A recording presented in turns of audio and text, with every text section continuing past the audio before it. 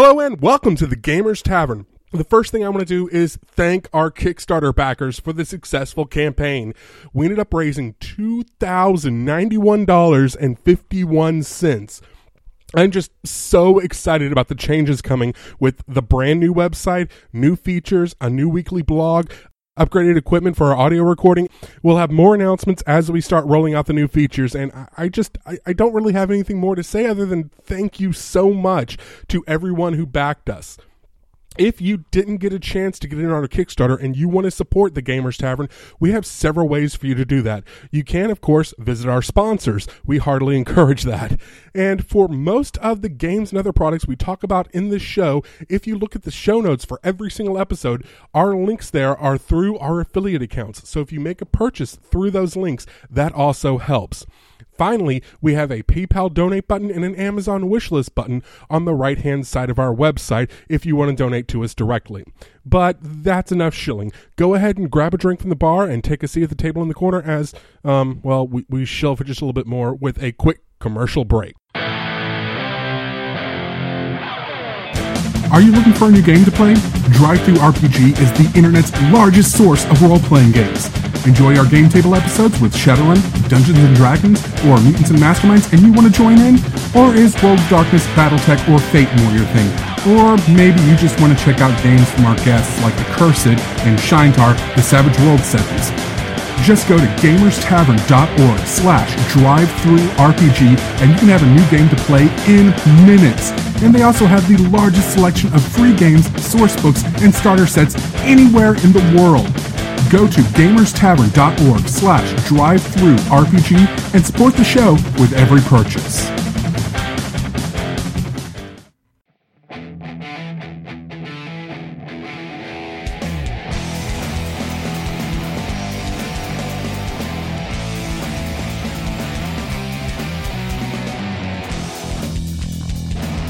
Hello and welcome to episode number 41 of the Gamers Tavern podcast. I'm your host, Ross Watson. And I'm Daryl Mott Jr.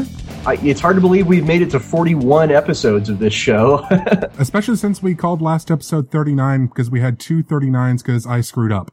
Yeah, I did. Yeah, I was wondering about that, but it's okay. We've made it quite a long ways. And tonight we have with us a couple of great guests, one of whom has been on the podcast before. We have Mr. Bryant Smith. Hello.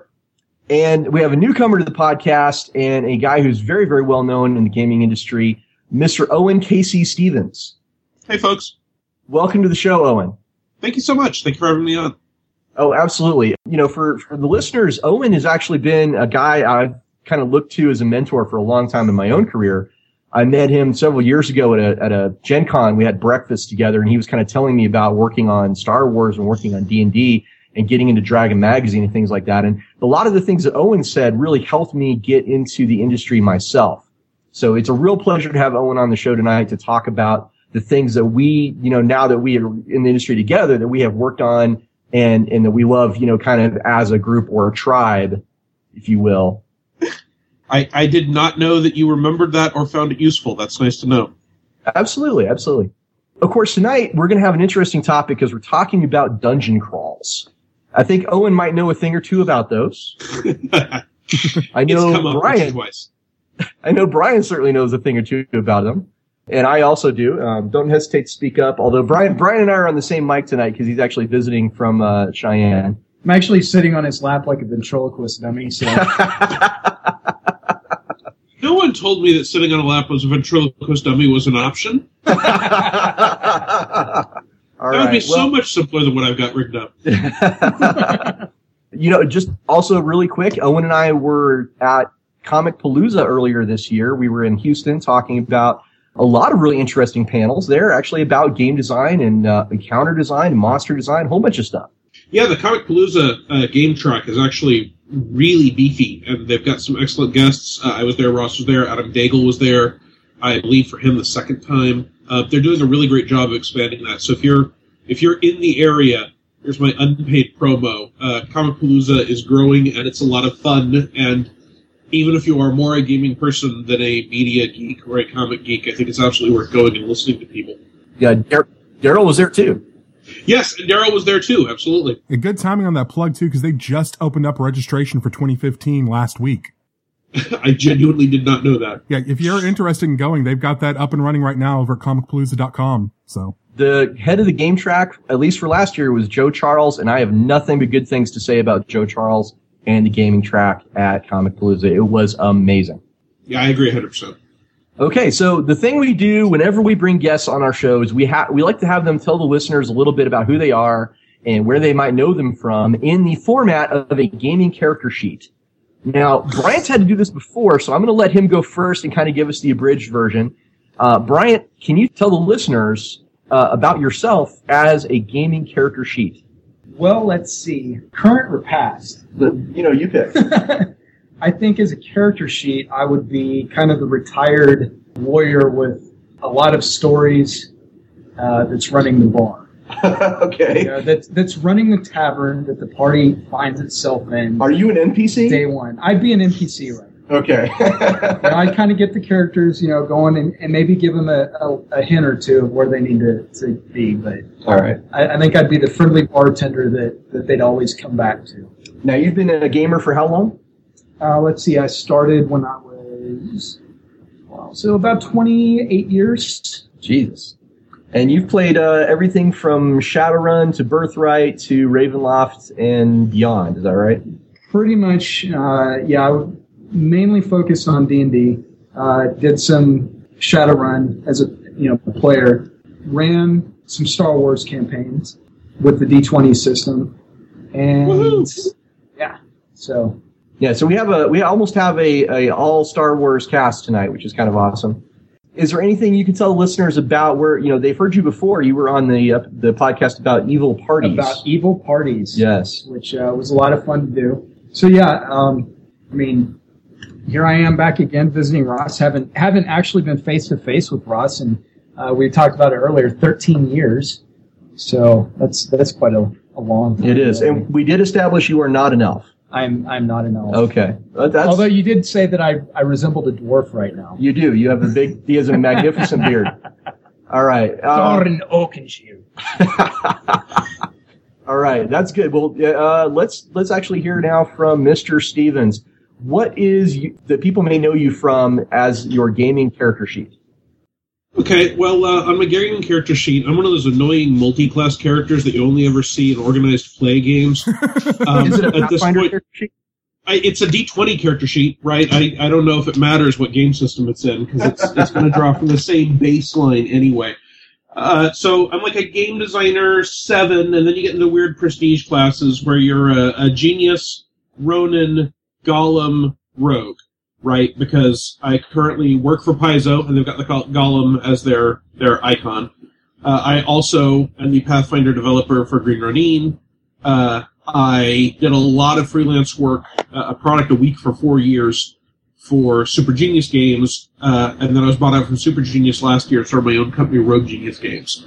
My feats include things like Wide-girthed God of Crunch. I am much better known for game rules material than background material or adventures, which is a little odd since I am now the Pathfinder modules developer over at Paizo, so I'm mostly dealing with adventures. And the only thing I'm up for Verdini this year is I wrote 1/4 of Heart of the Razor, which was, again, an adventure. So I've had a real run of adventures recently. Before that, I suppose I might stick Jedi on that list of multi-classes, because I did work on every D20 edition of Star Wars. I worked for Wizards of the Coast from 2000 2001, and then I got laid off, so on my old wounds it has laid off WotC -5 to all D&D related checks. That said, I've been gaming for 30 years. I put a lot of levels under my belt in that time. I've been freelancing for 16 or 17, full-time for almost all of that. I worked for WotC 1 year as an employee, and I have now been working for Paizo for about 3 months.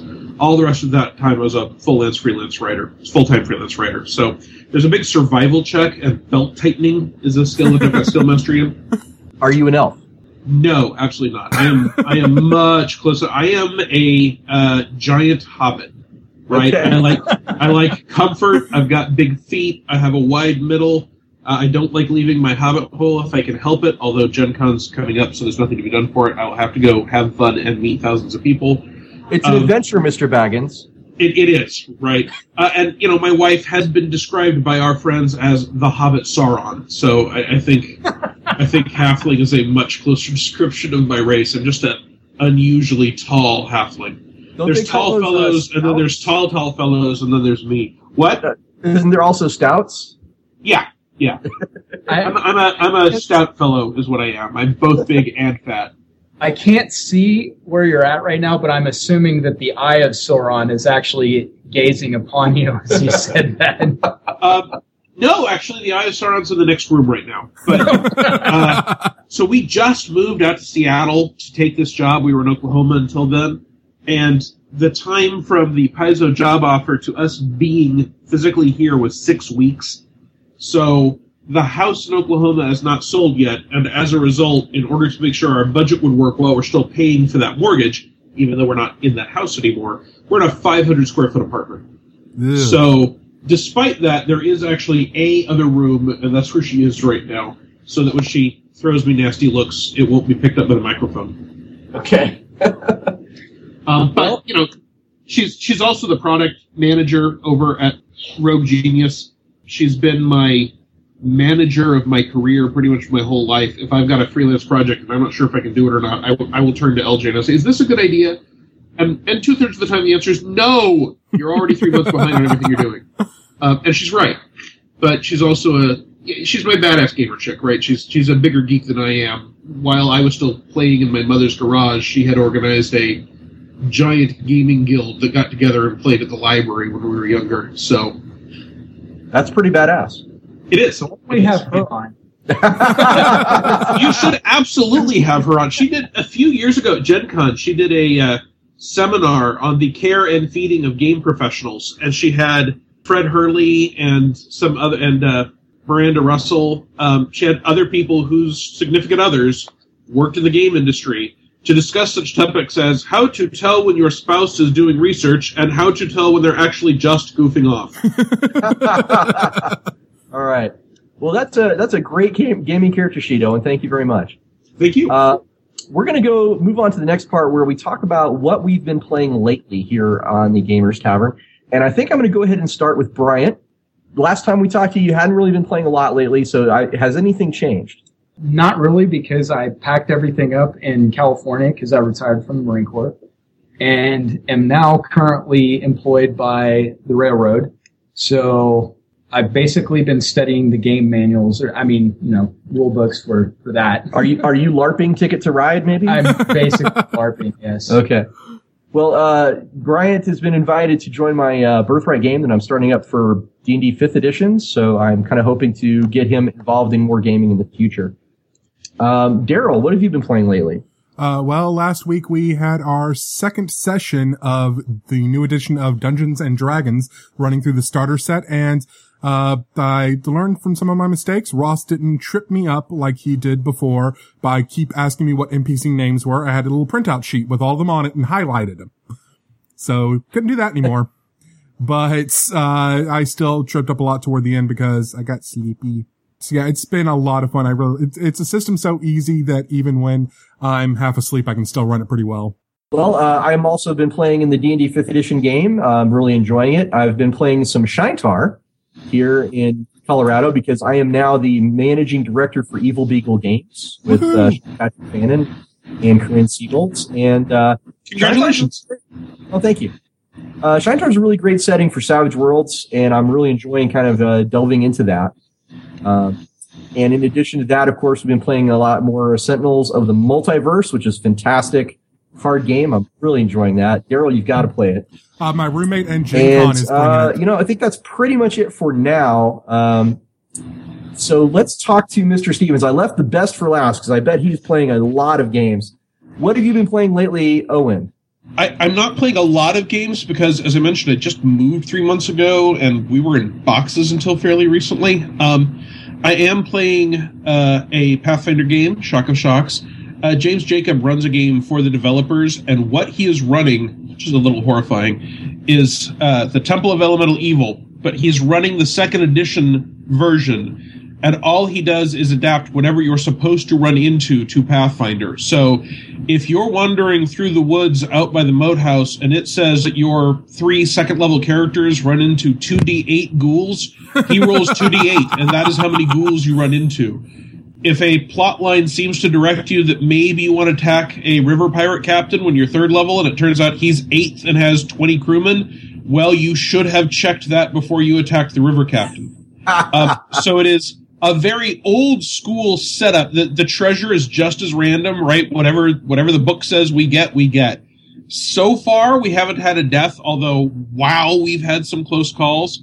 And I'm playing a War Priest in that, which is the class from the Advanced Class Guide, which isn't quite out yet. So for at least several weeks, I was the only person in the world, because there's no one else at Paizo doing it, playing the final version of the War Priest class, which may be the only time I ever get to be the only one playing an official class, so it was kind of fun. Oddly, the other thing I'm playing a whole lot of right now is Casino, which is spelled Cassino, which is just a regular deck of card games, and it's from a class of games called Italian Fishing Games. And if you've never played or read into an Italian fishing game, the mechanics for it are very different from almost any other card game. It plays well from 3 to 6 or 7 people. I enjoy it very much, and I like exposing myself to new kinds of games and new ideas. So myself and Hobbit Sauron and Stan and some other people have played it at the AFK Elixirs and Eatery nearby fairly often, like more than once a week. No Wayne Newton and no blackjack, but it's called Casino. Uh-huh. All right. That's because it's not an English word. I have been to the AFK Tavern. It is a awesome place to go. They have vending machines that disperse dice and magic booster packs. Yeah, so that's the tavern, which is more of a bar and small. This is the AFK Eatery and Elixirs, which is a full-size restaurant where the Keg used to be, and it's down here in Kent/Renton. So it's they've got a new place. And all right. It's like 5 minutes from my house, so I'm there all the time. All the geography I know about Seattle, I learned from Shadowrun. Yeah, me too. All right, so when Mr. Johnson tells you to go to the Keg, what he means is the AFK Eatery and Elixirs. All right, good to know. Got it. Where in relation to the Redland Barons is it? Written borders on the Barons. That's about the only thing I know about. You can. They've got a Facebook page, right? They're not hard to find. Okay. Let's talk about the next step in our evolution here on the Gamers Tavern. We talk about Tavern Tales. And this is where we ask our guests to give us a tale of a memorable die roll or resolution, if it's a game that doesn't use dice, that they can, share with the listeners. Let's start with Brian. Brian, can you tell us about a memorable die roll? Well, see, there was this one time with this Dracolit. No. You did that one last time. But it's no less memorable. It is true, but I need a new one. Okay, actually, same character, Gavanon, at basically the climax of this campaign. Well, now for listeners who didn't hear last episode, tell us who Gavanon is really briefly. Okay, Gavanon Talair was a blade singer that I played in Ross's Birthright campaign. Actually, I played him in 2 Birthright campaigns. And this would be the very end of the first campaign, where our party was attempting eventually to get onto the Iron Throne, one of our members. There's another guy in Birthright that kind of covets that certain chair, and he's a kind of a nasty dude named the Gorgon. So the Gorgon, who's Anshe, shows up, and one of his powers is petrification. So at this point, I was, relatively high-level character. I think I was probably 15 or so, and we're talking AD&D rules, so my saving throw at that point versus petrification was something ridiculously low, like 4 or something. I don't basically it was ho-hum, okay, so I'm going to, he's going to try to turn me to stone, and then I'm going to kick his ass, and, like the Dracolich. So, like you do. Like I did. Gavanon was up until this point pretty much the Cuisinart of the party. He had a sword of speed, if I remember. Yes, he did. And bracers of speed. Oh, God. So I remember it that now. slices, it dices, it makes thousands of Julian kobolds. So I was basically prepared to just whoop the game on and end the Gorgon and, be the hero of the party, as I had been up until this point pretty much, in every major encounter that we had, because I had some very lucky dice. So grab the 20, stand back, guys, I got this. And I roll a 1. And I just sat there in shock. And I looked at the dice. And I remember looking real quick to see if Ross had seen the one yet or not. And before I bumped the table. Because like I said, this is like this is the climax of the entire campaign. This is, remember, kids, it's only cheating if you're caught. Yeah, exactly. So I'm like, I cannot believe this just happened. And Ross was actually, I think he might have been even more shocked than I was. Because I think he might have even been counting on me helping carry the encounter a little bit. And this is round 1. Let me get that out there. This is the beginning of round 1. Like I won, or no, actually the Gorgon won initiative. So I was going, now, and bam, he turned me to stone. And so I sat there sulking and crying, silently over to myself as the party continued, and ended up being the only person that failed their saving throw against the Gorgon in the final fight, round 1. Yes, but you did have a great role-playing moment about it later. Yes, I did, and got a lot of experience points about that. So my takeaway from that was that your character was hopped up on speed and then got stoned. Yes, perfect analogy for that character. Owen, damn it, beer went up my nose. There are other orifices that would have been less pleasant for it to go up, Daryl, I promise. No. All right. Thank you, Brian. Owen, how about you? Do you have a good tavern tale for us about a memorable die roll? It tickles. I certainly have. I certainly have one for a memorable resolution. I will try to keep this relatively short and just do the crucial background information. The first thing you need to know, because it comes up later, is that I was at the Gen Con where the first edition of the Pathfinder role-playing game core rulebook was released, and I bought it directly from the hands of Jason Bullman, who signed it. That will be crucial here in a minute. Fast forward 5 years. This past March, my friends knew that I'd gotten the job at Paizo and I would be leaving, so we are wrapping up all of our campaigns. One of our campaigns is a low-level but mythic game that involves a lot of plane hopping and a city called Monolith, and that city exists in all realities.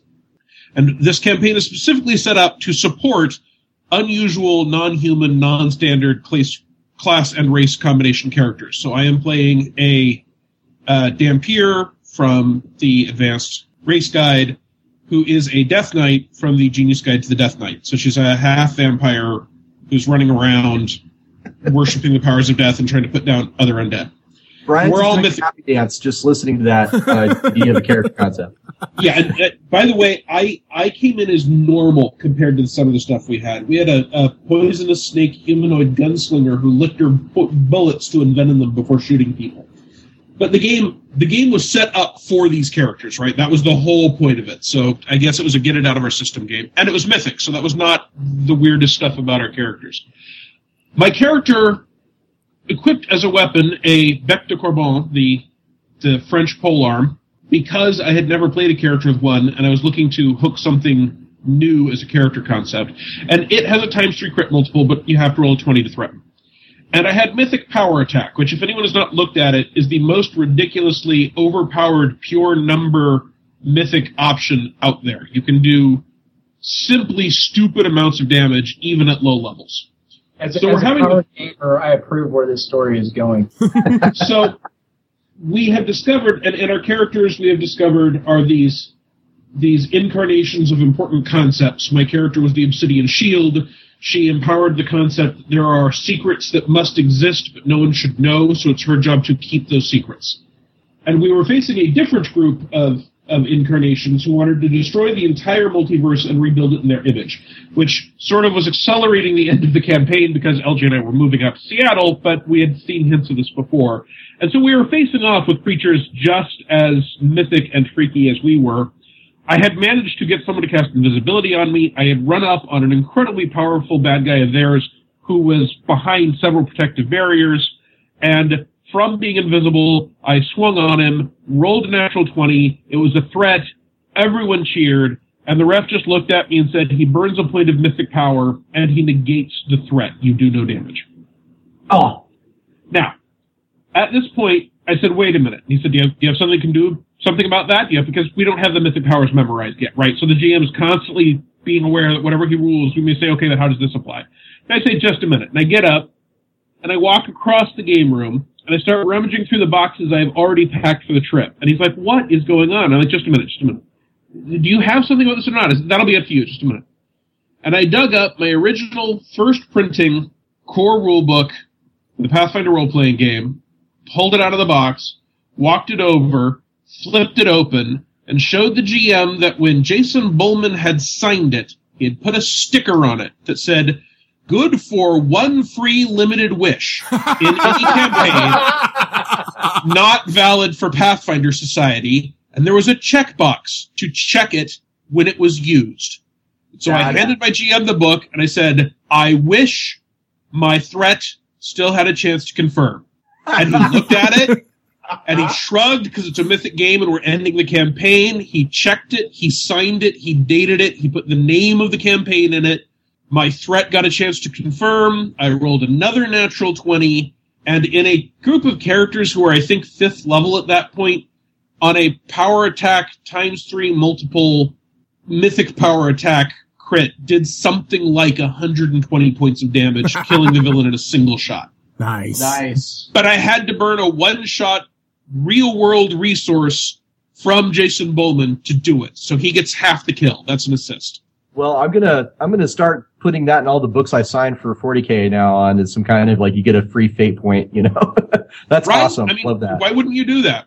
That is amazing. That's one of the best Tavern Tales I think we've had on this show. Yep. So good on you, Mr. Stevens. Thank you, sir. Well, I'm a gaming whore, right? When I can, I game 3 times a week, so stories pile up. All right. Well, let's dive into the topic of the night. Dungeon crawls.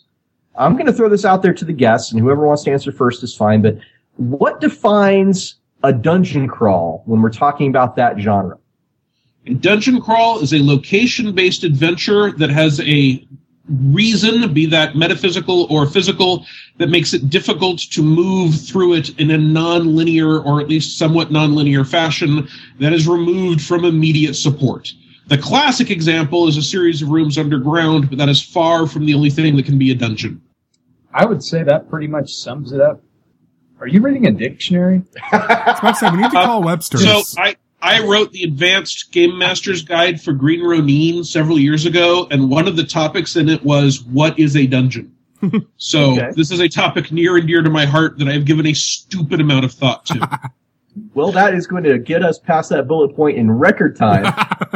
So the follow-up is, can you have an adventure in a dungeon that is not a dungeon crawl? And I think we already know what the answer to that is, but let's explore that idea. Yes. Someone want to leap in, or shall I just keep talking? Yeah, I mean, it's one of those it's like, do you need to breathe air? Yes. Well, it's not. I don't think it's quite that obvious, right? Because when you say dungeon crawl, and as Owen even himself pointed out, that's the classic example is that it's in an underground lair, right? So so all dungeon crawls are dungeons. I mean, obviously that's not necessarily true, but let's, for the sake of argument, all dungeon crawls are dungeons, but not all dungeons are dungeon crawls, if that makes sense. Yeah, so it depends on 2 things. One, how's the thing set up? Because if it is nothing but a list of rooms with things to kill on it, like, say, Keep on the Borderlands, then it will be up to the GM and the players to make it not a dungeon crawl, and it will be more work. Wow. But dungeons... Owen, I'm sorry, I got to jump in here. I think you picked the worst possible example to give, because Keep on the Borderlands is kind of renowned for having the idea, or sort of establishing the idea that there is more to do outside the dungeon. If you look at the original dungeon, those are rooms with monsters that don't wander back and forth and talk to each other, that are waiting for you to kill them and take their stuff. They are orcs, they have pies. Right, but isn't Keep on the Borderlands kind of the first time, though, that an official dungeon in a module kind of suggested that the story was taking place in a larger world, that the keep was, sort of a political place, and there were things to do and see and adventure in beyond just the dungeon itself. Sure, and that means that there were adventures taking place not in the dungeon that weren't a dungeon crawl if you got involved with them. But once you got in that dungeon, it was a dungeon crawl. Okay. But you can set things up very, very differently. One thing that is very popular in a number of dungeons, super dungeons, mega dungeons, the whole lot, is the idea of communities that exist within that dungeon. right? So there's a community. There are a couple of communities, for example, in the world's largest dungeon that AEG did. If you look at Dragon's Delve, which was the dungeon that was started by Monty Cook and ended by Super Genius Games, there is a demigod dragon, red dragon, at the bottom of it who has a court of dragons and has political influence that goes throughout. And there are levels of that are things like a community of Medusa. When you look at Emerald Spire, there are direct ties between the Hell Knights of Fort Inevitable and a group of Hell Knights that are somewhere in the dungeon. I don't want to talk too much about it because I might actually be a spoiler for people. So it is perfectly possible to have a lot of the same sorts of things you do elsewhere, including political intrigue and even murder mysteries and exploration and things that aren't dungeon crawls occur in a dungeon. You just have to make sure that the elements exist to support that. Arya Marmel, who's done a lot of game work and is mostly, I think, a novelist at this point, actually posted on his Facebook page, is it possible to have a non-dungeon crawl in dungeon? And I posted a fairly lengthy answer on how you could set that up. And part of it is if you've got encounters that the best and most obvious ways to solve them isn't killing something or disabling a trap. That is a good example of an opportunity to have a non-dungeon crawl setup. In the particular case I gave for that example, I said, let's say that while you are exploring the caves under a community of outcasts and rebels, you find a few levels down after you've dealt with the Ankeg and the Mushroom Men and maybe some Darrow, you find some cells that have fallen angels locked into them, and this is their punishment. They can talk to you, but they can't leave. You now have a situation where the obvious answer is not to open the cells and kill them. You're not even sure what they're guilty of. Once you open the cell, you may let them out. Now you've unveiled this place, and word's going to get out they exist. So you and the community have some decisions to make. Are you going to put guards over these cells so that no one lets the angels out? Are you going to let people listen to the angels, who after all have celestially honeyed silver tongues and might convince people to let them out? Are you going to try and determine if they were actually stuck down there for some crime or if you want to release them? Those are all things that can take place in that area and can drive dungeon crawly efforts, right? If it turns out that there's a key and it's 12 layers further down as the phylactery of a lich, then you've gone back to a dungeon crawl. But you can also have political motivations, and people from the great empire to the west show up because they want to talk to the angels and ask them theological questions, and other people there are demons who are coming up from the depths who are saying, no, you've got to kill the angels, we want our revenge, but we're not willing to force you because then we won't be able to open the doors because no outsider can.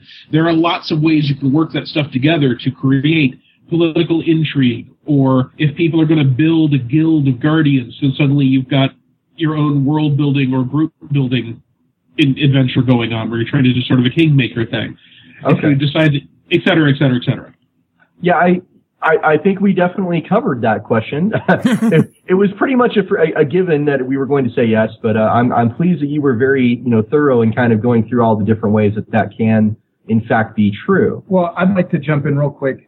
Something that that could be done in a dungeon that's not necessarily dungeon crawl is if the dungeon is in fact the setting. And you've got the classic is the Underdark, but you could go a lot smaller than that, and instead of playing the adventurers that are looting the dungeon and killing the orcs because they have pies, what if your game is the orcs and your entire game is actually the society that is built up within that dungeon in itself, and the power struggles between the different areas, basic things, what if you're a tribe of troglodytes and you're, capturing rust monsters to aid in the defense of your home against the guys that are coming in to do the dungeon crawls. So, there's... Congratulations. You are kobolds, and you were born in the cradle of Tiamat that is a holy site to your people, and for some reason people keep wanting to come steal the gems you keep there. Yeah, yes. There's all kinds of different ways that you can kind of tweak that and throw a different spin on what the dungeon is and what it means to your character. Playing a drow in Menzo Berenzan. Yeah, I would argue Menzo Berenzan is a city and not a dungeon, but it is definitely moving in the same direction there. Yeah. Okay, so it sort of depends on when and how you run into it, right? Because the Underdark itself is just a mega dungeon. Well, it is, but I think there's a good argument to be made that you can sort of separate a setting from a mega dungeon in a broader sense. But let's move on a little bit back towards the dungeon crawl idea. So why is the idea of a dungeon crawl so prevalent in the role-playing game Zeitgeist? I think it's because for a lot of us, especially the older gamers, it almost epitomizes what, initial campaigns really were. I mean, a lot of us didn't know how to build a grander campaign, but we did know you're in a hallway that's 30 feet long and there's a door to the left and the right. So a lot of gamers, especially from the 80s, I think a lot of our first encounters with role-playing games in itself were dungeons. And so that's what we used as a player. And then when we kind of picked up the screen and became the monkey on the other side, that we a lot of times fall back to what we know. And let's be honest. I mean, running a dungeon is easy. As a GM, you can definitely guide and steer, and you have much greater influence, I feel, than even the players do in what goes on once they, cross that threshold into the dungeon. So you're saying it's kind of like an evolutionary structure, and that's kind of it's kind of like the beginning way we explored the whole idea of role playing was through that paradigm of a dungeon. That's how I feel. I mean, if you think back, I mean, I still have doodles from when I was in like 8th grade, drawing these ridiculous dungeons with spiked walls and lava floor traps and, things that just made absolutely zero sense for them to be there, but they were there, and that's what the characters encountered. For some reason, the fifth stone, on the right was the trap mechanism. It had absolutely no reason to be there, but it was there because I drew on a big piece of graph paper that I got at the store this crazy maze with spikes and dragons and spears and things. So yeah, and then on top of being easy to run, because you're right, they are easy to run, and I think that's one of the reasons that not only do a lot of people run into them early, but people also come back to them fairly often. But they are also easy to play, by which I mean, especially early on, if you're early to role-playing games, it can be difficult to figure out what am I supposed to do. Because this isn't a computer game or a board game where you only have 5 options and you pick one, right? Your character can attempt anything, regardless of whether it's likely that you'll succeed or not. And if the game is a murder mystery and you have no idea how to investigate a murder, it can be hard to figure out what you're going to do. And if it's superhero games and you are confused why superheroes don't violate the local vigilantism laws, it can be hard to figure out how do I get to be Superman and not be a creepy stalker who's using X-ray vision to look where all the possible criminals are. But if you're told there is a place underground that has dangerous things in it and there's money, the things are a danger and you need to kill them, the money is valuable, you want to take it, and there's not much else to it, as a player it can be really easy to figure out, okay, we're going to go there, we're going to kill the things, we're going to take their stuff, and then there's another room, and then there's another room, and it's a simple format to figure out what you're doing with role-playing before you start worrying about the rest of it. So it's like a lens you look through to see and kind of understand, at least gain a surface understanding of what role-playing is about. Yeah, I mean, if you look at the beginner box as a simple set of rules, I think that the dungeon is a beginner's plot. Right. It's almost like like you're saying with the new player or beginning player, it's a way to bring the sandbox from being such a huge and infinite number of possibilities into a very finite set of decisions that you now have to concentrate on and worry about, as opposed to the world. So it kind of brings order to chaos when you're a new player, especially. And as I said, a new dungeon master, or if you're running out of time, or you show up unprepared, you can throw a dungeon down and bam, it's easy to do. So it's a simple way to engage with kind of the basics of role playing, and it reduces the amount of analysis paralysis when you tell someone they can do anything, I guess is what we're getting at. Yeah, I think that is a big chunk of it. I also think that as a result of that, it's also a commonality we all share.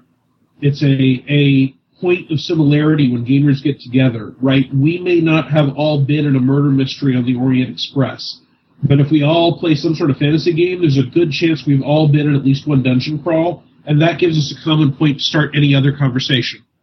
Now, Daryl, don't you have like a quote from Gary Gygax about it's dungeon not crawls? Unfortunately, it's not the direct quote because I didn't get a chance to pull up the actual interview.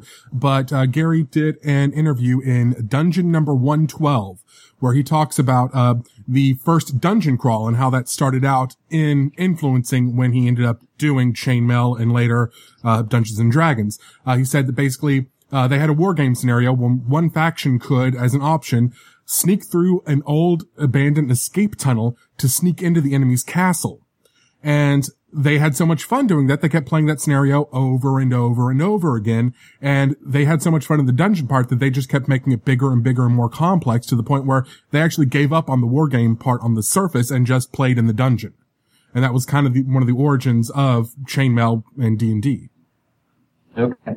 So, what are the strengths of using a dungeon crawl for an adventure design? We talked a little bit about this, but let's dive into that a little more in depth. I'd say as a dungeon master, one of the most appealing portions of it is it's definitely a way to rein in some control. If you got a party that's kind of, I don't know, you've got this grand campaign scheme, and yet the party still hasn't stumbled across the key that's going to open up the rest of the campaign. One of the easy ways to introduce it is a basic dungeon crawl where at the end of the scenario, they finally receive this key that's going to get them to where the rest of the campaign is going to go. So it's definitely a way to bring some control when you need to. Like if they need to find the key, you can just have that in the next room. I mean, it gives you an easy way to slot in the MacGuffin right for the next stage, right? Without it seeming to be like that's what you're doing, because you can even create a backstory that's the whole reason the dungeon is actually there.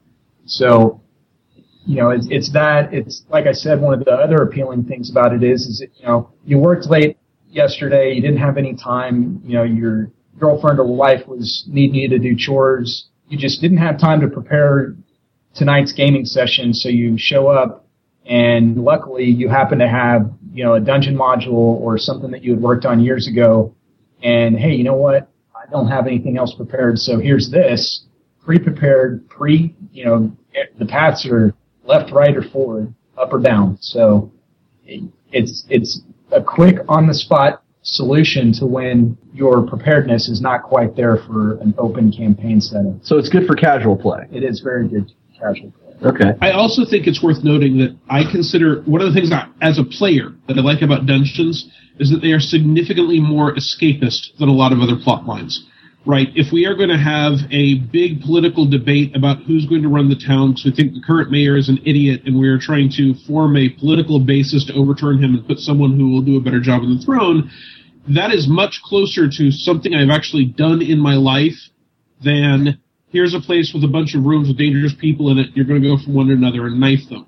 And if what you're looking for is escapism, and I love complex realistic gaming for some of the time, but also some of the time sometimes I just want to break out the dungeon board game if there isn't a role-playing game Dungeon Stomp available. Just put away any concerns about the real world, divorce myself from anything that feels like anything I've personally had to deal with. There's no taxes, there's no internet mail, there's no deadline from my boss, there's no worrying about the dynamics of how this is going to interact with people one town over.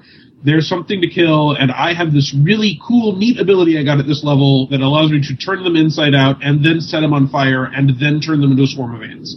So, you just brought up a really good point. I mean, Dungeon Crawl is something that kind of transcends the types of games that you play. Because you can do it as a role-playing game, and that's kind of where we've been coming from, because that's the origin of a Dungeon Crawl.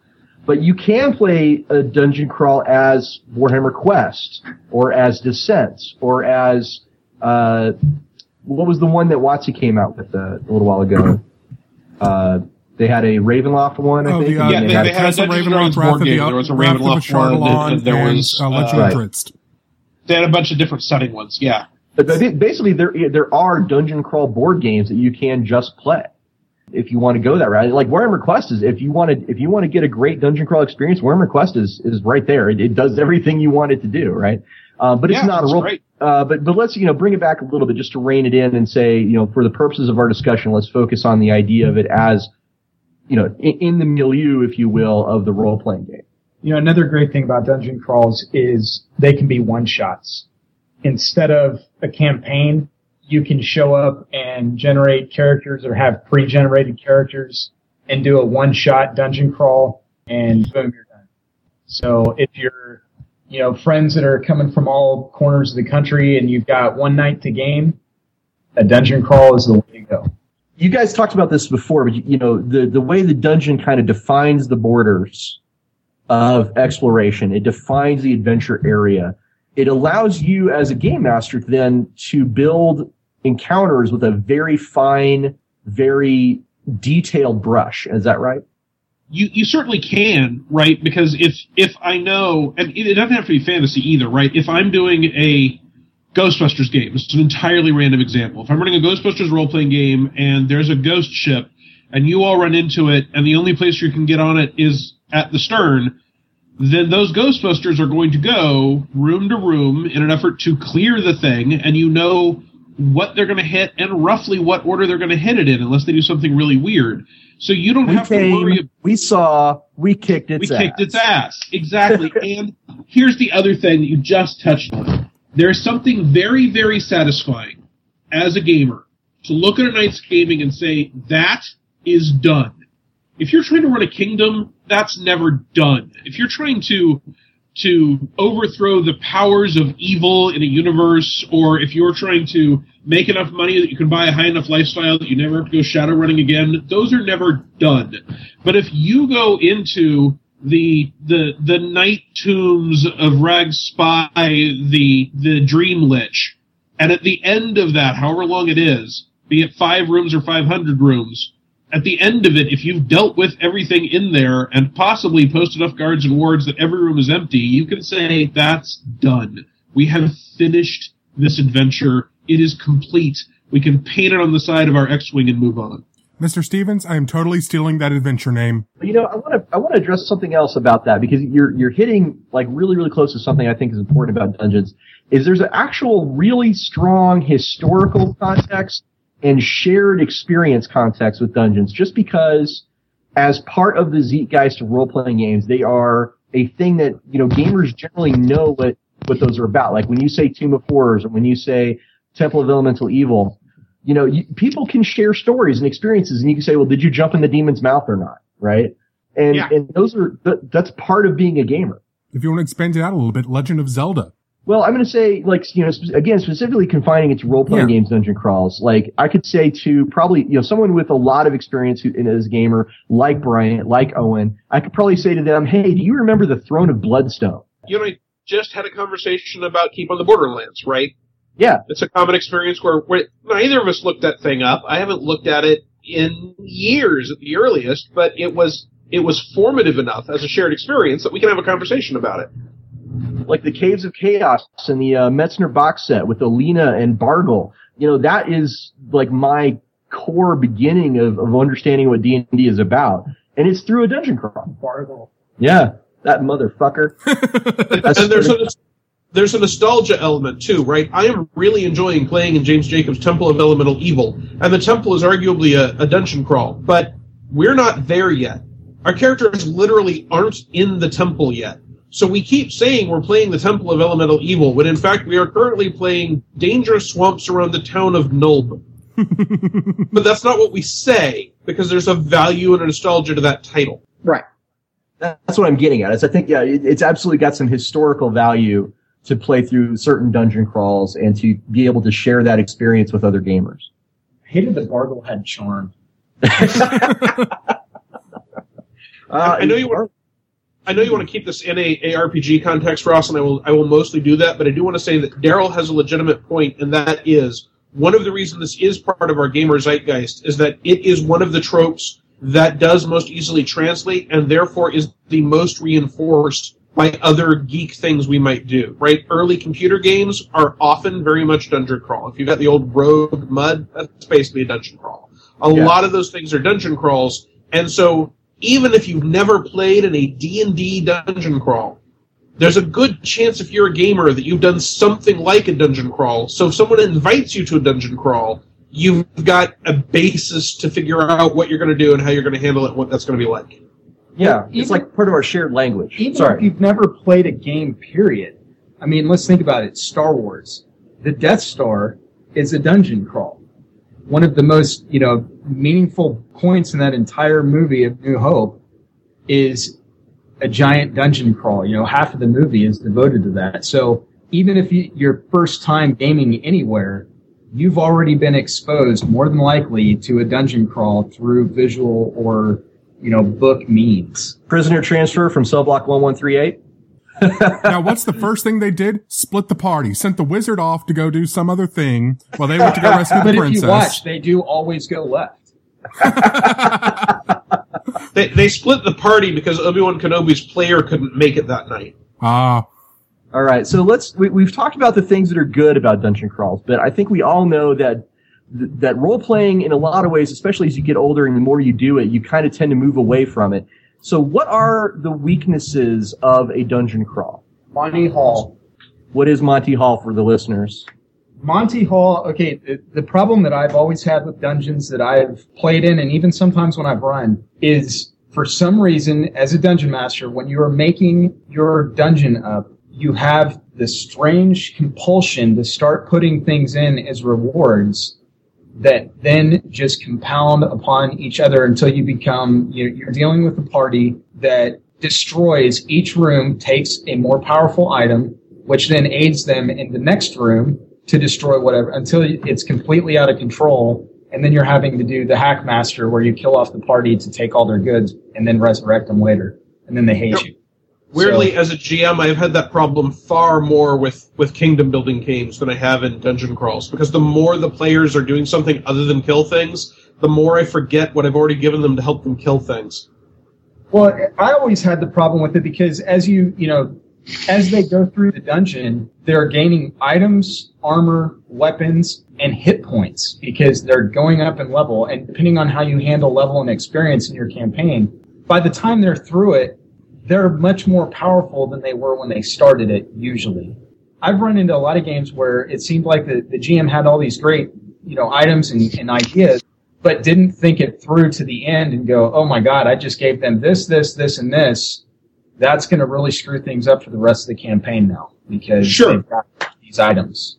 I don't think that problem is unique to Dungeons, and I think a lot of modern role-playing games specifically have guidelines designed to avoid it. For instance, Pathfinder has the wealth by level rules and the wealth by encounter rules, and if you actually follow those, you'll get something reasonable. But I do think that there's a temptation to not follow them in a dungeon, and I think that's because of a more root problem, which is no matter what you do, there are only so many things you can do in a dungeon. And as much as we were just talking about it being great for one-shots, and I enjoy them as escapism, if the GM and the players aren't injecting something of themselves into it, then it can get pretty boring pretty quick.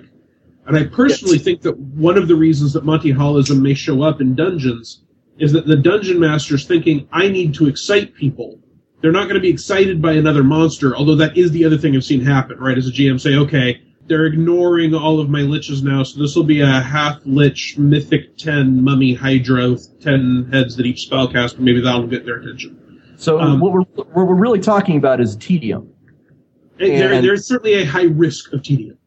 Yeah, and then the ways that the common methods to try to address it from a DM at that point can be Monty Hallism or grudge monsters or many other you open the door and the bad behavior, many other GM bad behaviors. It's the carrot and the stick. That's what we're talking about right now.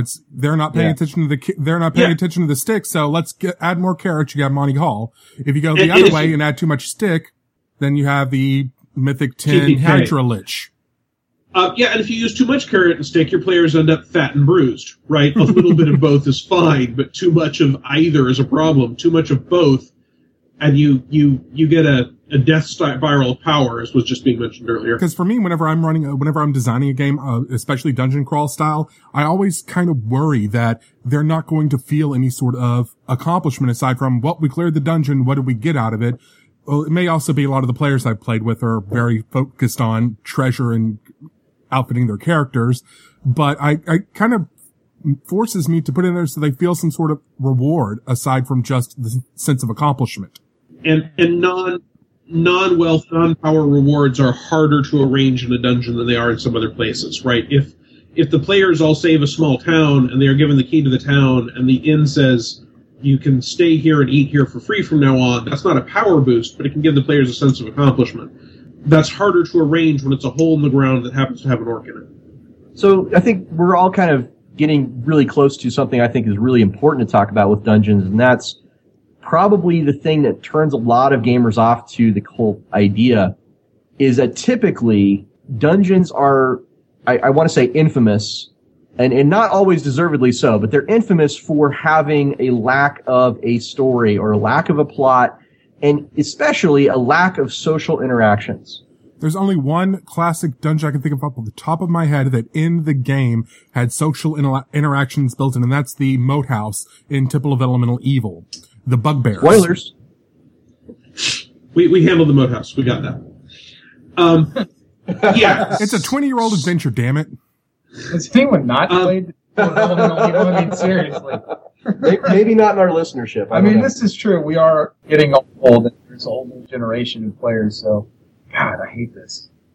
Get off my lawn. So, I think a lot of modern adventures do a lot to have social interaction. And again, because it is fairly recent, I don't want to go into too much detail with the Emerald Spire, but I ran the first 3 levels of Emerald Spire at the most recent PaizoCon, and the first group to take the first level engaged in a lot of social interaction because there were the notes there on who hated and who liked who, and if you were willing to do it, it was an option. I think a lot of old dungeons didn't have a lot of it, and that is one of the places where it got that rep. But I think the other thing is that a lot of the ones that do include it now, it's optional. And so for a lot of players, they are convinced that what they're supposed to do is kill everything. They're murder hobos, the famous murder hobo. And kill everything as fast as possible. Yeah, and that doesn't require a lot of decisions. So even if I have decided that this particular level is controlled by a hobgoblin horde that are training to go kill a bunch of drow that they have a compact with that was violated by the drow, and they've got a revenge thing going, and they will happily assist anyone who might go kill drow somewhere else, and they've got a leader, and there's a shaman who's looking to learn spells, and there's a group that wants to overthrow the current leader, and they can be a fully civilized people with a language and a code of law, and as soon as you say there's a tall, strong humanoid with red skin, pointed ears, and tusks, there's a decent chance that in a lot of groups someone says, I waste him with my crossbow. Hooty-hoo. Yeah, you got a good point there. I mean, it's just that we say it's undeservedly so, especially because of the more recent stuff, but it is, I think, just built into the whole idea is that there is that stigma. Right? And I would even go so far as to say, like, especially some of the early adventures and early dungeons and a lot of the foundational things for what is a dungeon crawl, they lack a lot of verisimilitude. Good word. They don't make a lot of logical sense sometimes. Why is the orc in a 10x10 room guarding a pie? Why? And sometimes it isn't important. Like, I think if we're just going to play, if we all agree that we want to play Warhammer Quest, and we want to do it with some role-playing, there's nothing wrong with that. And there's nothing wrong with just having, like, hey, it's a random room with a guy in it. But I think that can be a problem for people who are more into the story side of the role-playing part, or the more into the character development and being part of an immersive world. Right. Well, this is a place where expectations can cause problems, right? You're both going to have places where the GM or the people writing the adventure carefully set up a backstory that you can engage with, and there's plenty of opportunity for role-playing, and the players just decide to kill everything. Just as often, I think you run a risk of the other side of things, where the players run into something and they say, well, why is there an orc in the hallway with an arrow in his shoulder? We should talk to him. And the GM gets a panicked look on his face because the encounter says, hallway, orc, 1, half hit points, arrow in shoulder, because the people that wrote it, be that he or a professional, assumed that orc was just going to get wasted, so there's no backstory there. And I think both of those cause that archetypical trope to get passed on. Again, true or not, that there isn't role-playing in a dungeon. Right. I guess what my point is that just the very idea of a dungeon crawl sets up certain expectations, whether those expectations are true or not, and it does require some extra effort on the GM's part if he is not embracing those specific tropes and expectations in his dungeon crawl. I think that's the sort of thing that is always handled well, either from a professional level and telling people up front what you are and aren't doing in this adventure. When we were doing Dragon's Dell, Monty has Monty Cook, who started it, has an introduction where he says, if you are worrying about what the monsters on level 3 are eating, you are in the wrong adventure. Right. And that's great, right? Because if I am a GM and I'm trying to figure out whether or not I want to buy this and play it, that tells me that if I really am going to worry about that or my players are going to worry about that, then I will either need to do a lot of work or I need to find a different adventure. The flip side of that is when I then talk to my players, I should make sure they know what tone of game we're going for. And I think it's less obvious within a dungeon than it is with some other things. I agree. It is definitely less obvious. We have hit our midway point, so let's take a quick break, and we'll be back. Hi, this is Sean Patrick Fennon, founder and chief visionary officer of Evil Beagle Games. We're the publisher of Shinetar, the epic high fantasy setting for Savage Worlds. It's like Lord of the Rings meets Die Hard. We also publish the very cool and quirky deck-building game Colossal Clash. The Beagle's proud to sponsor the Gamer's Tavern, a place where you can relax and get schooled at the same time. Seriously, you listen to these guys, you get free points on your gamer knowledge score. So grab a drink and listen to my friends Ross Watson and Daryl Mott as they interview the best and the brightest in the hobby about all kinds of great stuff, or live play something really cool at the virtual table. And remember, Evil Beagle Games. Bad dog, good games. Now somebody beer me! And we're back with episode 41 of the Gamer's Tavern, talking about dungeon crawls with Bryant Smith and Owen K.C. Stevens. We were just talking about some of the weaknesses of the dungeon crawl as an adventure, and I just actually thought of something I wanted to point out, and that is the kind of minutia that a lot of dungeon crawls seem to encourage. The whole idea of tapping the floor with a 10-foot pole and checking for traps at every single door, things of that nature. I think that kind of makes the gameplay really move very slowly, which can add to that tedium that we were talking about earlier. And again, it's an expectation, I think, that just comes out of what it is as a dungeon crawl. I checked the grass mat under the golden pond.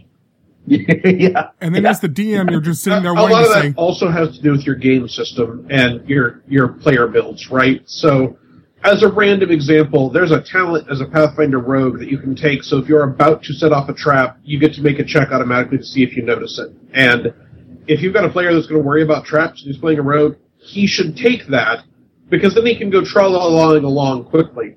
There are other game systems that do things like you can write down 5 things your character always does, and you can just say, I always check door for traps, and then you don't have to take it out. So that's both a game system and player mechanic, as well as an expectation of the setup.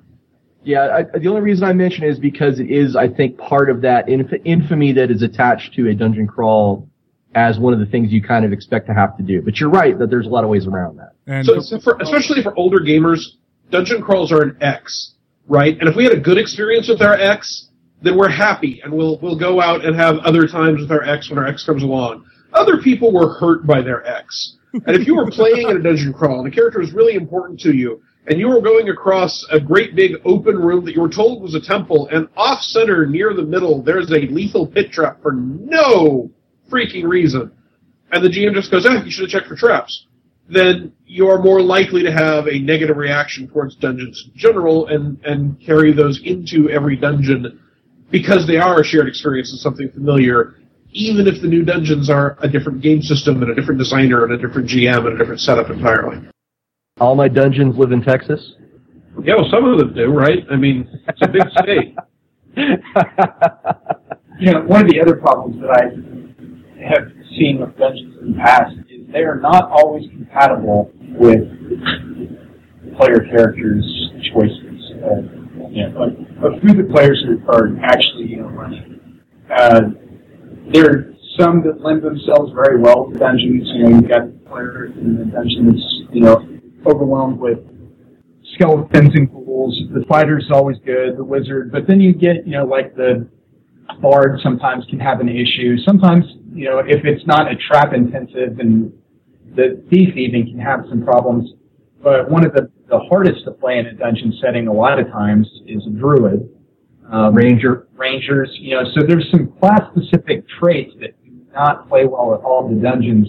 And yeah, if you're especially a ranger, you're having this great time playing this character, and suddenly the DM throws on you guys a dungeon, you're like, great. So like half my class abilities don't do anything. Yeah. Although, again, it depends, right? because depending on your game, underground may be one of your favorite terrains, and there's a real good chance you took Orc or Dragon as a favorite enemy, and they're in dungeons a lot. Yeah, fair point. It's an absolutely legitimate point. I actually think the people that are most screwed in a dungeon are people that are based on mounted combat. If I'm playing a Cavalier and I expect to be able to do the occasional lance charge, and I am in the Dungeon of Stairs of Hanging Chains, my character has largely been reduced to a cut rate fighter. Well, if you're a halfling and you ride a dog, you might be a little better off, but yes. It doesn't help with the chains. Dogs can't climb. Not a chain, anyway. All right. Well, okay. Let's move away from talking about the weaknesses and the strengths. Let's talk about crafting a good dungeon, because I think when we're DMs and we want to give people that dungeon crawl experience that is a positive one, we have certain things that we do. And I want to, again, throw this out to the guests, but let's start actually with Daryl, because his initials, in fact, are DM, and I bet he's crafted a few dungeons before. Yes, I have. Daryl, how do you craft a good dungeon crawl? A couple of different things I always think about. First one is the size is probably the most important thing. You either want to put in a stopping place, a good place where they can hole up and make a base if they don't have, any sort of secret room or spells that will protect them. You've got to either make sure they can clear the dungeon in one session, or that they will leave at one point, obviously, to go out and get something else. Like, oh, we need to go get this map back from town. Or you have to put in some safe harbor for them. Otherwise, you're going to be stuck saying, okay, how many hit points did everyone have at the last session? And how many of your once per day abilities, how many spells did you have left? And yeah, my 15-minute workday is over.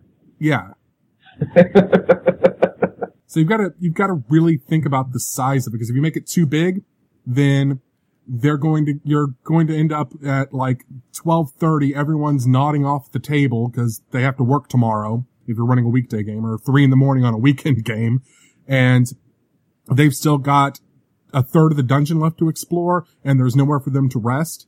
That's going to be a lot of bookkeeping hassle for the next session, and everyone's trying to remember, oh, did we go to this room or not? Plus, if you make it too small, then, okay, now we've still got 2 hours left of the session. You've already cleared everything. I get nothing else prepped. Let's roll random encounters. What do you think, Owen? I think Daryl's absolutely right. You do have to think about size. I don't necessarily come up with the answers he does, but you do need to think about it. One play style that a lot of people enjoy is the dungeon as survival horror. And that's the situation where the characters may not have walked in the main entrance, right? You can do a Land of the Lost thing where you get dumped in a dungeon, or you wake up in a dungeon and you don't know where you're going to have to get. And there is no 15-minute workday. There is no safe haven. And your characters have to figure out how to survive. And part of resource management is, as the wizard, do I blow all my spells now? Or do I save a fireball just in case? This is one of the things when I say playstyle can be a huge thing about game balance, right? If your spellcasters are always worried about whether or not they need to hold something back, that makes the fighter who can always swing a sword have an advantage that he doesn't have in a game where they depend on being able to leave at will. But you do have to think about it, and you have to address what am I doing, and that again goes to that expectation. If I'm designing an adventure for my players as a GM, I very much want to look at what are they good at, what do they want to do, and not create a dungeon that totally neutralizes a character. Yes, you want a certain amount of reality in your campaign world, but you don't want so much reality that one player is being asked for 2 levels of exploration, you don't get to do anything. And just like we were talking about, if your Cavalier is a dog, that's different. Riding a dog, that's a different thing than if he's riding an elephant. So just give that some thought. I personally also like to have the dungeon feel very connected to the game in general. If it's the whole campaign, then I want people to be willing to read the backstory about where it started. If it's something that you get into, then I want it to be something more like Temple of Elemental Evil, since that's my current example, where you start somewhere else entirely and you learn about this thing as you go, and it seems like it's part of the landscape rather than we're wandering along and then suddenly there's this Pac-Man level in the middle of nowhere and there are some dots and there are some ghosts and we have to clear all the passageways. Because it can be very easy for a dungeon to feel disconnected with what's going on before. Okay. Brian, how do you craft a good dungeon crawl? 2 things that are always in my mind whenever I start dealing with the idea of doing a dungeon crawl. 1, motivation. What am I going to use to entice the players to be there, to, make it so they want to actually be there instead of being like, Owen was saying, they're wandering along and suddenly they, see a cave. Context. Yeah, I definitely like to have the motivation of the party in mind. I also really like to do foreshadowing for dungeon crawls. I don't typically like to start with a dungeon crawl. I like to foreshadow the fact that there is a dungeon there, or there is something that they will eventually get to, because again, that kind of leads into the enticement of them eventually going to find this thing and seek it out. And the other thing that I think is that I use it a lot for, like I said earlier, is I like to use it to get the campaign going from a slow spot to where it needs to kind of gear back to get back on track. So if I'm in that kind of situation, I look at how can I use this dungeon to motivate the characters to get them past, the hump that they're in right now. Pacing, like long-term pacing? Exactly. So I kind of go at the dungeon with a little bit more thought process involved in why am I even doing a dungeon in the first place. Okay. Those are all good questions. Daryl, one thing I think you've often talked to me about is kind of the verisimilitude of, why are all these monsters working together? Mm-hmm. How is there some kind of, why are they comfortable living in a cave, when they could be in a castle, that kind of a thing, right? Those are things that are part of that verisimilitude in context, right? Yeah. You really want to, at least for me, there's somewhere, if, like Owen was saying earlier, if you're worried about how the orcs on the third level of the dungeon are eating, you're playing the wrong module. But for me, I like making it make sense. It kind of helps with that immersion factor. If the monsters are there for a reason, either they're all kind of the same type, the type that work together, or maybe these are slaves to other ones. Even if it's something the players never find out what it's about, it's a good thing for you to know because it helps you lay things out in a way that presents it well to the players. Well, yeah, I would say, if you asked me, like, what is my thing about crafting a good dungeon crawl, my probably prime rule would be to make it interesting, to find some kind of, neat way to make the dungeon exciting and fun. Okay, room C. This is a 20-foot by 30-foot plain stone room. Right, Inside right. there are 3 orcs. They attack. Right. I think dungeons are one of those places you can really get creative. Like, for example, I like to use those Grimtooth Traps books, not to make traps, but to come up with some really cool and exciting, room ideas. Like the idea of, you come across a room and the whole floor is covered in lava, and the only way across is to jump on these, wooden platforms suspended on chains. Why is that there? Maybe that's important, maybe it's not, but it certainly is an interesting room. It creates an interesting challenge. And like when I'm designing a dungeon, I think that's probably my primary goal, is to come up with something that makes the players go, that's pretty cool. And even if you're worried about the verisimilitude, if you want to put in something that's that cool and epic, go ahead and do it, because they're not going to be worried about, why is there lava suddenly in this room? They're going to be thinking about, cool, lava room. Well, like, for example, one of my favorite dungeons is actually a classic. It's the old In Search of the Unknown, right? You guys are familiar with In Search of the Unknown? Uh-huh. Sure. So the whole story behind In Search of the Unknown is that these two guys were adventurers. There was a fighter and a wizard, and they were friends, and they were adventuring together, and then they decided to build the stronghold. And one of the things that, like, the reason why In Search of the Unknown has all kind of these crazy rooms and things of that nature is because they were, like, using it as a place to, sort of test their mettle, right? And I thought that was always kind of cool. So these guys decided to settle down, and they made an obstacle course, right? Why not?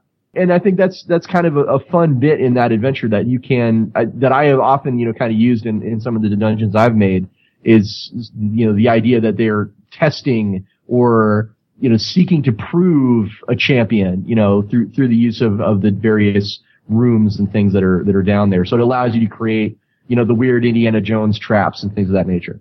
And, when you're talking about a fantasy game and a fantasy world, when we say make sense, we mean make sense within the context of that world, right?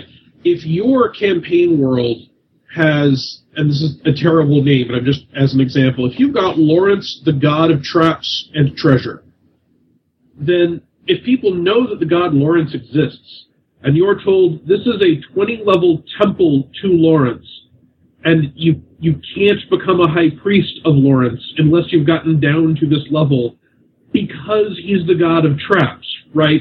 No one blinks if a god of forgery has a forge in his temple. No one blinks if the god of beer has a brewery in his temple. If you've got a god of traps and dangerous devices and unusual levers and buttons and pits, it would make sense within the context of that world, though you'd have to give him a much better name, to have a holy dungeon that is a monument to trickery and trying to stay alive.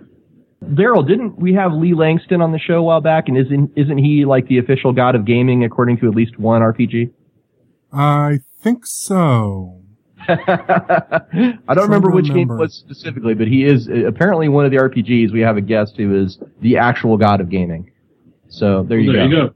I think Daryl kind of hit on it too. Is one of the things that I also do when I'm populating the dungeon is I think of the ecology. And I don't typically, grab the random encounters or a lot of times I don't even go with the module, what they've got it populated with, because a lot of times you're kind of scratching your head with, okay, I'm not really sure why this is in here because it hates everything else that's in here. But, so what I'll do is, I'll take a look at, okay, carrion crawlers, those are, living trash compactors, that's great. So that would be a reason that these other animals or creatures would tolerate them. If it's a group that uses stone items as weapons or whatnot, yeah, they might have some rust monsters that they've helped, populate their area to help protect them. Things like that. So I definitely get into like the ecology of what is populating and why it's there. Because I think at the end of the day, while you're suspending belief, a lot of times as a player, you're still looking for logic in whatever it is that you're doing. And I know as a player, when I get into a dungeon where, in one room there's, a demon, and in the next room there's a dragon. Well, okay, why aren't they like fighting it out? Well, I'm going to go on the record and say I don't think verisimilitude is absolutely necessary to enjoy a dungeon crawl. Sometimes part of what makes a dungeon crawl is just it's a random collection of things. So it's not necessarily always wrong. That's all I'm saying. It depends on what you're trying to do with the dungeon crawl. Right. If you're just doing a one-shot, throw whatever you want in there. But if you're adding it into a campaign that's ongoing that has more of a story or a plot, but the dungeon crawl is like a little stopover, then it is something you may want to at least play some lip service to. Well, all I'm saying is for me, like personally, like I like to imagine, the immersion factor is one of the things really important to me. So I like to see a dungeon when I'm playing through it as like a puzzle to be solved. Like I'm always in character, I'm almost always trying to figure out, what is the purpose of this dungeon? Why are these things here? And if there is some kind of overriding goal, if I can figure out that puzzle of the overall idea of the dungeon, to me that feels like an achievement.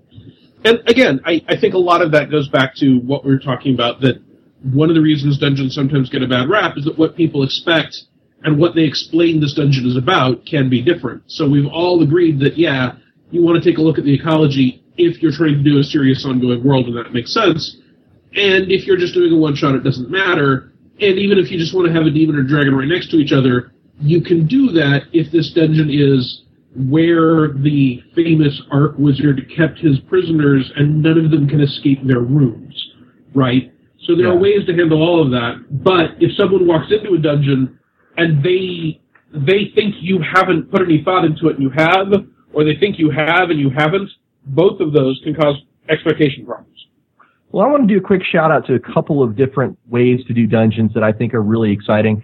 One is, of course, X-Crawl, which is like its own setting that basically puts out the idea that dungeons are really like American Gladiator style TV shows, and adventurers are like have their sponsors and everything. So when you're adventuring through a dungeon in X-Crawl, it was actually built specifically for the purpose of entertaining the viewers with your antics as your adventurers, which is awesome. I love that idea. It's like the Running Man, yeah. And then it goes back even further than that, right? Dream Park and the Dream Park role-playing game did exactly the same idea. But, X-Crawl, I think, really embraced it more than probably any other I've ever seen about that. And then the other one I think is really important to mention is the Undermountain mega dungeon, which is in the Forgotten Realms. And the overriding conceit of Undermountain is that it was constructed and built by an OCD, completely wackadoo insane Archmage. So the reason why there's like ridiculous stuff in there and things don't necessarily have to make sense is because it was made by a guy who was freaking crazy. Halaster did not have all his marbles. It's absolutely true. Halaster Blackcliff. Thank you Yep. very much. So, having talked about like a few, special dungeons, I'd like to ask our guests, and what is one of your favorite dungeon crawl adventures? Wow. So I'm going to say a really unusual answer, and that is the Tomb of Horrors. And the reason I'm going to say that is the specific Tomb of Horrors I'm talking about was the Return to the Tomb of Horrors that was being playtested by John Ratliff, a scholar and a gentleman of AGM, for 3rd edition that did not, in its format, in any way get published. But he turned the Tomb of Horrors into a really interesting, ongoing adventure, and he has, at that point, he had run it in every edition of D&D that existed, and you always got some bonus if someone would keep a journal, and the campaign always started with him giving you the journal from the TPK last time he ran it in the previous edition. So we started the game with this book that had been written by actual game designers for their characters over like 5 editions of the game. And there were notes in there that might or might not still be relevant. And he turned what is classically just a meat grinder into a really interesting, frightening, dangerous dungeon, but something that made sense and that we really enjoyed very gently testing ourselves against. I'm going to go with, and I wish I could remember the name of the adventure actually, but it comes from a kind of an obscure Dungeons or Advanced Dungeons & Dragons book called the Draconomicon.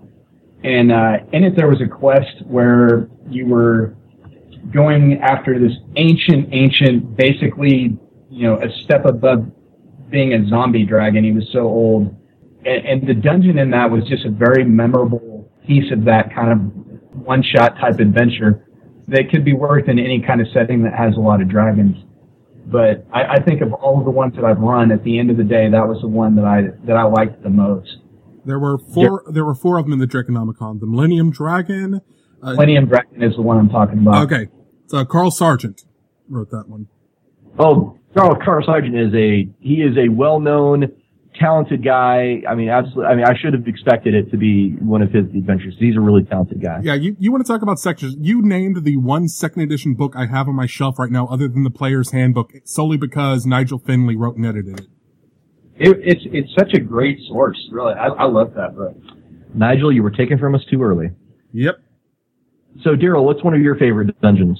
We've pretty much mentioned all of them, but one that there's one that is always near and dear to my heart, and that's Temple of Elemental Evil. I've never gotten a chance to run it. I've just read it about 1,000 times, but it's got some competition from Paizo recently. It actually just went up on Anacle News as we're recording. My review of it went up last night. The Emerald Spiral Super Dungeon. The Emerald Spiral. It is just so... It is... Remember I was saying about verisimilitude? There's a bunch of different dungeons in this thing. Together, glancing at them, it makes no sense why all these are in the same adventure until you start reading it, and it's got a great tie-in to it. It's got an almost steampunk level from Keith Baker. It's got, Frank Metzner wrote The City. It's just got so much awesome stuff, and it is deceptively evil in some of the things it does. Lisa Stevens designed the first, the first level, which is, it's your typical, okay, this is the keep that's on top of the spire that you're trying to get down to the lower levels of. And yeah, it's populated by a bunch of goblins because it's a first level adventure. The thing you may not realize right away is, until you get into the thing, is that, goblins have dark vision. And, this isn't much of a spoiler because you find this out the second you get there. The keep actually sucks up all sources of light so they don't shine in further than 5 feet away. Yes, you're nearly blind stumbling through this thing with all kinds of creatures that can see that are coming after you. Yep. And to make it worse, there's so much rubble that the whole thing is difficult terrain, but the goblins have gotten used to it, so it doesn't slow them down. Yep. So she managed to take, there's a bunch of goblins in this broken down keep and make it into hell. It's almost ingenious to the level of Tucker's Kobolds. Yeah, I was just thinking that. It sounds like Tucker's Kobolds all over again. That's kind of awesome. It is. Auntie Lisa did write a dungeon level that will make you afraid of goblins again. Mm-hmm. Well, okay, I guess I'm going to go next, and I'm going to cheat a little bit because I'm going to say 2. And I'm going to say 2 because they're both in magazines, one in the Dungeon magazine and one in the Dragon magazine. The one in the Dragon magazine is probably the easiest one to mention. It's called The Chasm Bridge, and it is in Dragon issue number 131. The reason why I really like The Chasm Bridge, it's actually just an encounter, not a whole dungeon. But the thing I love about it is it's a really great story about this wizard, basically, who got wounded really, really bad while on an adventure and decided, I'm just going to stay here in the dungeon and I'm going to, use my wand of earth and stone to make a really awesome bridge across this big chasm, and I'm going to charge people a toll to cross it. And it's just a really awesome, cool little thing that you can tuck into just about any adventure anywhere, and I really love it. It's, not much else to say about it, but the fact that it's this fantastic dungeon-type encounter that taught me a lot when I was young. This is a 1988 magazine. It taught me an awful lot about, having a cool story in a dungeon. You've actually used that on one of the things I've played. Yeah, absolutely. I totally did. And then the second one is an actual for real dungeon that is probably one of the most badass ever made, in my opinion. It's called Out of the Ashes, and it is from Dungeon Magazine number 17. It was written by the famous Grant Butcher. I'm sorry if I'm messing up the name, but it's Boucher. And this guy has written a lot of fantastic adventures. But Out of the Ashes features a red dragon who has returned from the dead, built himself a lair in the shape of a giant crystal citadel hovering above a sea of burning lava, and it is filled with it's one of the most badass adversaries you'd ever find. This dragon has a mirror of mental prowess, which is just scary as hell. He's got hallways that turn your pack animals and torchbearers into type 6 demons. Jesus. Yeah, and at the center, it's got like a diamond, like a for real gem is powering this whole citadel right in the middle that is the size of, I want to say like a volleyball. It's an enormous gem that you could just they describe it as like being worth millions of gold pieces. So it's a fantastic treasure, a fantastic monster, a really imaginative place to go have an adventure. It's got everything you ever wanted in a really kick-ass, old-school D&D adventure. So go check out Out of the Ashes in Dungeon 17. One of the things I really like about Out of the Ashes is that the dragon in it was killed in an adventure in Dungeon issue number 1.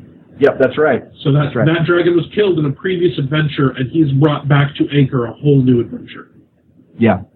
So it's got a larger story sense to it too, which it kind of pulls together all the really best parts.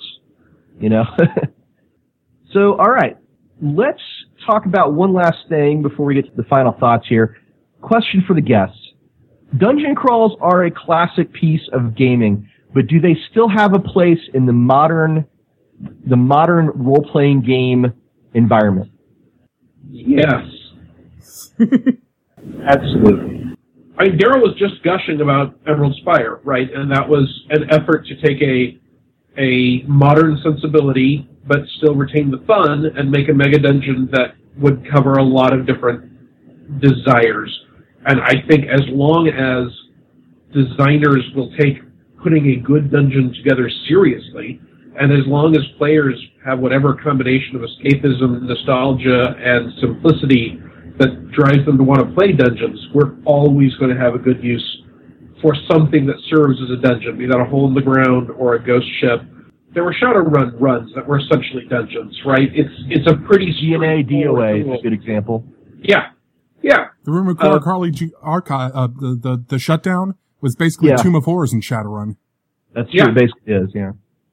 So these are tropes that are not going anywhere, and while I think it's a good idea to examine them so you know what works and what doesn't, not only is there no reason to get rid of them, there's also no way you're going to get rid of them. Right? Yeah, like I said, it's still hands down one of the best ways to introduce the game to people who have never played before, because the concept's easy to follow and understand. So, to me, it's always like we talked about Bartle. I mean, that's how the game was introduced to a lot of us. That son of a bitch, I swear to God, I've never hated an NPC more than I hated Bartle. You killed Alina, you bastard! So, I mean, there's always going to be, and in some genres, Star Wars games, a lot of the game can actually be done as a dungeon crawl setting, because when you're in space, you're in a ship, and that is, in a sense, a dungeon crawl. Yeah, absolutely. Instead of an abandoned temple, it's a derelict ship. Yeah, the movie Aliens is a dungeon crawl. Yeah, exactly, Aliens. So it's almost impossible to separate that from the genre of, any type of role-playing game, really. Looks like some kind of secreted resin. Yeah, but secreted from what? All right, Daryl, do you want to weigh in on that question? I think they really do, but I think that you need to put a lot more thought into it in the modern gaming landscape than you had to in previous incarnations. When you're a kid and you're like 13, 14, 15, when we all got into the hobby, it's a lot easier to run those sort of really simplified, doesn't make sense sort of dungeons, just throw monsters in there with no rhyme or reason just because they're there. But as the hobby's matured, I think you need to put more thought into why they're there, what they're there for, making unique environments, making things interesting, so that it's not just another 30 by 20 room with 4 orcs in it. I don't know about that. I'm going to push back a little. I think it's about satisfying your need, right? If your need is to do just a kind of random Warhammer Quest game, if that's what you really want to do, dungeon crawls are fine. But I also agree with I agree with you, though, that our understanding of role-playing has evolved so much to this point that most gamers who are interested in stories and character development and interested in that immersion and verisimilitude are going to require more out of a dungeon crawl than has been true in the past. That might be true, but I also want to interject. Gerald was talking about when we were kids. If we want this industry to continue, there must always be some role players who are currently kids who are doing this for the first time, and I don't want there to be no place for them to cut their teeth and be able to get comfortable with how the game works before they start worrying about the morality of killing baby orcs. No, I'm with you on that. As I was saying, like, if your need is just to do a dungeon crawl, there's no reason why you couldn't just do a dungeon crawl with all of the things on that. I was agreeing with your pushback. No, I agree with you. And I actually agree with both of you, and I think that major companies, for sure, I can't speak to a lot of them because I haven't looked at a lot of the more independent ones, but Paizo and Wizards of the Coast have both done an amazing job with Pathfinder recently and with the new edition of D&D. The starter set dungeon is the same sort of dungeon we ran, except for everything where it is in the dungeon and the way it's laid out makes logical sense, and it has a lot of uniqueness to it as long as you actually read the description correctly and don't piss off one of your players by not describing a door properly. Sorry again about that, Ross. And then you've got the Emerald Spire as well, which is another adventure that there is a lot of thought put into it, even if it's still a dungeon crawl, but there's a lot of good thought put into it. There's a lot of good game design in it.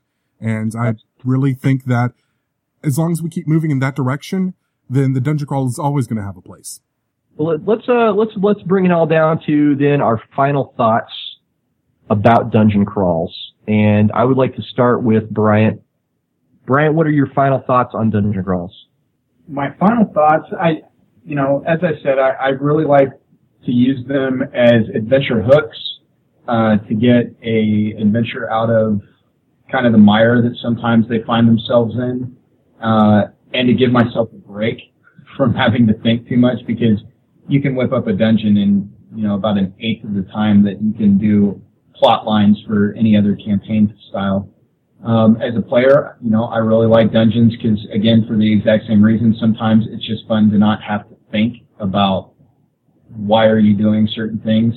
And I like the nostalgia of going into a dungeon, and because, like I said, it takes you back to the beginnings of my role-playing experiences where, in the basic box set, right. And going after Bartle. And so every time I step foot into a dungeon, it kind of reverts my mentality or the feeling that I had in that to the current game or my age now. So I do like dungeon crawls. I think they can be overdone. It's something you've got to kind of caution that you don't want to run every other game session. But it's something that I still would really enjoy to. I'd do a dungeon crawl right now. Well, there's some interesting, unique things you can do in a dungeon. I mean, like, there was a bad guy I ran against Bryant's group that had slippers of spider climbing and a plus something spear, like a really powerful spear. And the dude would just run around on the ceiling, stabbing the crap out of everybody invisibly.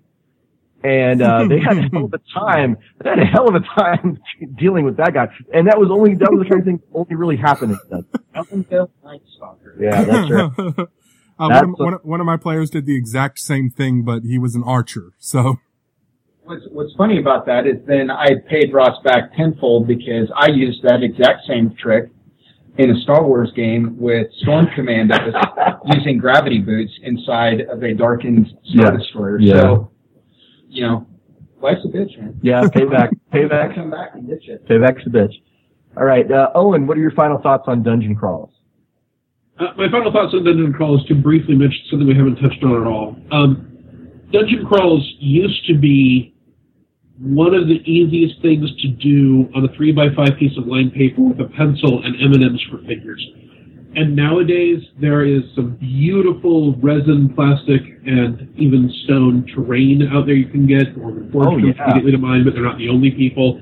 There are lots of cheaper and cheaper figure options. If you can't paint, there are more and more pre-painted figure options.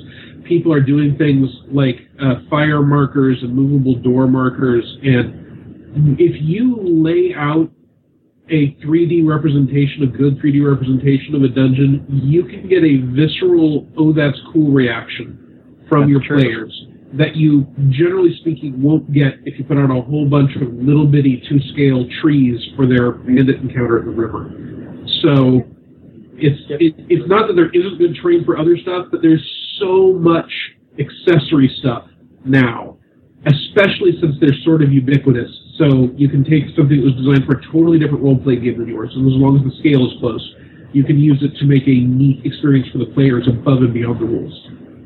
No, that's a really great point. I can't believe we didn't talk about miniatures and Dwarven Forge, and what was that thing we played at Comicpalooza, Derek? Dungeon Stone. Dungeon Stone, yeah. Stone is another one. We're idiots. Yeah, it's true. I just wanted to touch on it for near the end of our time. You can do an entire gamer's tavern on miniatures and accessories if you're ever of a mind to. It's in the pipeline. See, you're not idiots. You just haven't gotten to it yet. Yep. All right. Any other things you want to say before we close out, Owen? Well, I've got my final thoughts. I'm not going to forget you, Darryl. Okay, I'm just making sure. No, that covers my final thoughts. Thank you. All right. Darryl, what are your final thoughts on Dungeons? Well, let's put it this way. I have signed up for Gen Con coming up. I have signed up in advance for exactly one game. I am playing Hackmaster. That should tell you how I feel about Dungeons right there. That is the one game I went out of my way to make sure I had a chance to play at the con. Just remember, a torch to the groin does give you a modifier for interrogations in that game. You know, I realized I said I was done with my final thoughts, but Darryl just reminded me of a new final thought. All right. If you're at Gen Con and your time and money will hold out, there's a true dungeon walkthrough dungeon adventuring experience, and that is different than doing it with a little miniature or the theater of your mind. So keep that in mind as a different way to look at dungeons. Absolutely true. I think my final thoughts are pretty much just kind of me going back over some things we talked about before. I think there's lots of different ways to do a dungeon crawl and to have it be fun, from the random Warhammer Quest style of let's just play through a dungeon to the really advanced, interesting stuff like, Expedition to the Barrier Peaks has a dungeon inside of a spaceship, which is kind of amazing. Dungeon number 17 has another adventure called The Pit, which is just a beautiful little dungeon crawl, that takes place in the sealed lair of an evil cult. So you can do a dungeon crawl in a lot of different ways, and it can be a lot of fun in a lot of different ways. And I think it's just important to keep in mind some of the pitfalls that we talked about tonight, some of the traps that are waiting for you if you do choose to run a dungeon crawl. Try to avoid those. Use your 10-foot pole, and remember to have fun. And if you fall off the bridge, don't blow your conch. Don't blow the golden conch when you fall off the bridge. Thank you, Jolly Blackbird. All right. Last thing before we close out, I just want to ask Owen and Bryant and Daryl if there's one dungeon they would recommend for a player to try before he or she dies. What dungeon would that be? Like I said, it's very obscure and probably extremely hard to find, although I haven't really looked online for it, would be the Millennium Dragon from Draconomicon. That's the one. It's something that very, very few players have seen, and it's easily adaptable to a multiple group of campaign settings that you can toss that into. So if you get the chance, Draconomicon, the Millennium Dragon, has a great dungeon in it. All right, Owen, one dungeon to try before we die, and that is? If you haven't done it, the original Castle Ravenloft. Ooh, yeah, good one. The Sun Sword.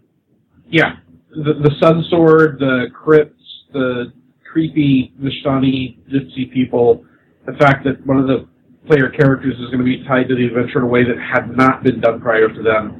I have always thought the original Castle Ravenloft is one of the most solidly done dungeons for being able to support a lot of different styles of play. Okay, and Daryl? I'm going to have to say the Temple of Elemental Evil. The classic. It is a classic. It is huge. It is giant. You can run an entire campaign on that and not get bored. There is so much to do in Hamlet and Nulb. The Moat House is classic. Everyone fucking hates giant frogs because of that. That said, be prepared to either have people giggle or rename some stuff. Because in Nulb, one of the taverns is run by Dick Wrenched. Yes. And I'm going to throw out there an oldie but a goodie. I'm going to say Queen of the Demon Web Pits. Solid. With the awesome hallway of doors that leads to other planes. You fight a vampire. There's like a whole castle of the vampire lord in it. Aside from the Demon Web Pits, aside from Lolth, aside from the giant city-sized spider walking around that's made out of metal. It's bizarre, it's funky, it's completely wackadoo, but it's so much fun. The correct spelling of Lolth, by the way. So, yeah, Queen of the Demon Web Pits would be my suggestion. And with that, the Imperial Guard is coming into the tavern, and Mac, the bartender, is giving me the eye, so it's time to close this one down. On behalf of Daryl and myself, I want to say we're very grateful and thankful to have Bryant and Owen join us tonight. Thank you very much, gentlemen. I appreciate it. Thank you for having us. Okay, Owen, is there anything that you are working on that's your latest thing that people should know about? Plunder and Peril from Paizo should be out sometime this year, though I don't know when because that's outside of my hands. Advanced Bestiary from Green Ronin. The initial PDF is out to backers and should be for sale sometime after Gen Con. And for Rogue Genius Games, I am finally going to release the Dracomancer, which is a class I've been working on for 4 years. Nice. And also, Owen, just so you know, I am for hire. I will keep that in mind. If I had spare money, I probably wouldn't work for 3 game companies. Just saying in any of your official capacities. Gotcha. I will shuffle hats and see what we have. All right. Bryant, I know you're not a writer or game designer, but is there anything that people should know about you that is going to happen soon? I might be soon transporting coal to at least 1 in 10 people's houses. 10% of the coal burning houses in the world. Yep. Awesome. Until next time, may all your hits be crits.